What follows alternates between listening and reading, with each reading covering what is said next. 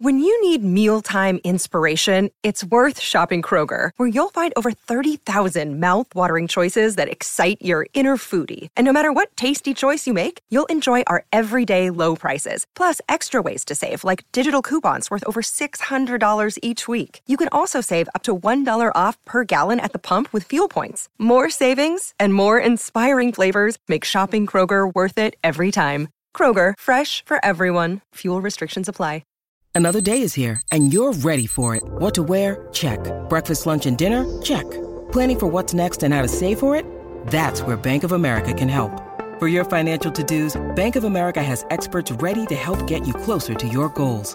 Get started at one of our local financial centers or 24/7 in our mobile banking app. Find a location near you at bankofamerica.com/talktous. What would you like the power to do? Mobile banking requires downloading the app and is only available for select devices. Message and data rates may apply. Bank of America N.A., member FDIC.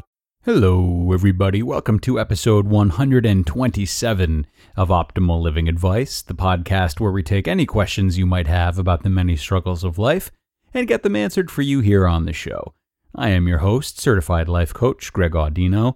Today, I am coming to you with a very honest and very standout relationship question that a listener sent in. We've talked a lot about relationships, of course, but being that they are so layered, there is always another layer to peel back, and we'll be doing that today. Very excited about this one. Here's the question. I am in a new relationship with a person who is blind. I am struggling with many aspects of this, but perhaps the biggest one is addressing my unknown biases that I held against people with blindness and disability in general.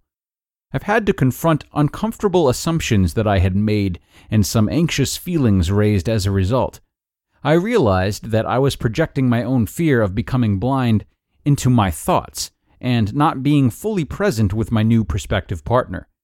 I've taken the time to get to know them as a person and am fortunate that my partner is willing to answer my questions head on. All right, what a wonderful, unique question. Thank you so much for sending this one in. Really appreciate this one, covering new ground today. Though dating someone who is blind is a more uncommon example, we all carry biases into relationships, whether we are aware of them or not. We carry biases into all facets of life. It's nearly impossible to not have some degree of bias. If we really look into why we have biases, it all comes down to deeply ingrained survival techniques, as a matter of fact. Though our survival is not always at risk when they come out, they'll still come out when we feel our emotional well-being is at risk in any number of ways. And it's easy to judge ourselves and others, of course, when we identify biases that, aren't really necessary, aren't life or death. Biases that, to the untrained eye, seem to be rooted in hatred or judgment.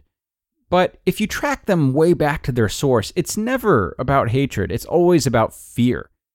Now, you didn't say it outright, but I can tell there's that same sense of judgment you're putting on yourself right now, a sense of guilt for these biases that you found within yourself.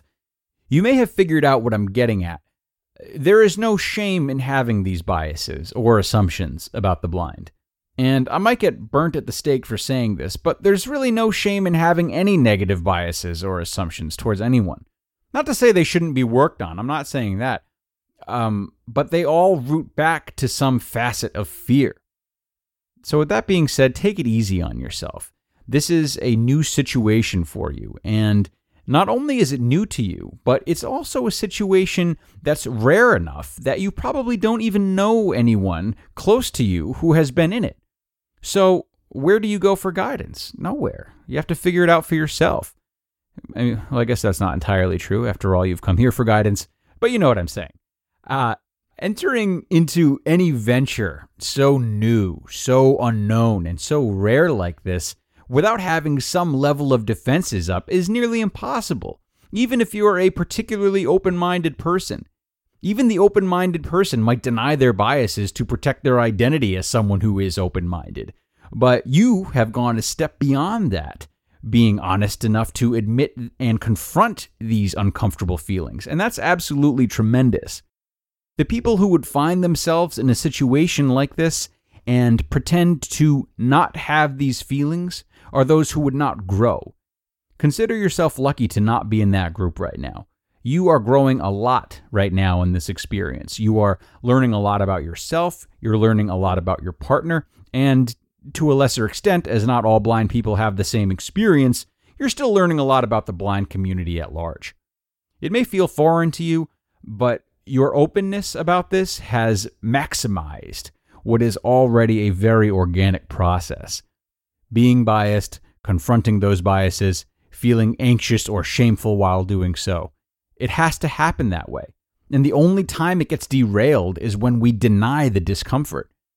The fact that you are conscious of this discomfort and have leaned into it, both by trying the relationship out and talking through your honest feelings with your partner, tells me that you're doing it all exactly right. And side note, what a blessing it is to have a partner who, so far, is understanding of where you're coming from and happy to answer your questions with an equally open mind. Based on what you've told me about where you're at, there is only one area in which I would caution you a little bit.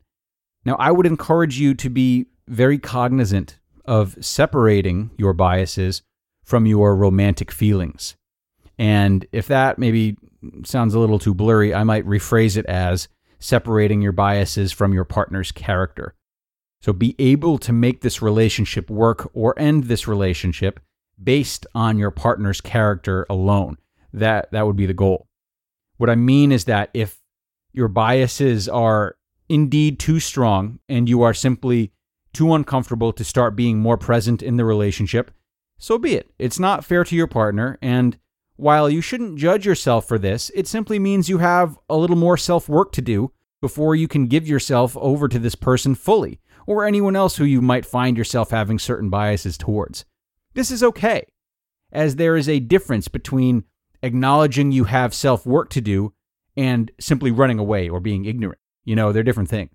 This would be you ending the relationship because you are unable to fully separate their character as your biases are too strong at this time. If, however, you are able to improve upon your biases, excellent. If you dismantle your biases and, in being more present, discover that you love this person's character enough to continue this relationship, wonderful. I hope it works out. If you dismantle your biases and, in being more present, discover that you do not like this person's character enough to continue this relationship, well, you can end it without the guilt of thinking it's because you were too biased and never gave them a fair shot. In short, it can be a good match or a bad match simply because it is. And realizing and acting on this separate of your current biases is ideal. Thank you once more to the woman who sent this in. I hope this was able to help not just you, but everyone out there understand and sympathize with the inherent biases that we all carry.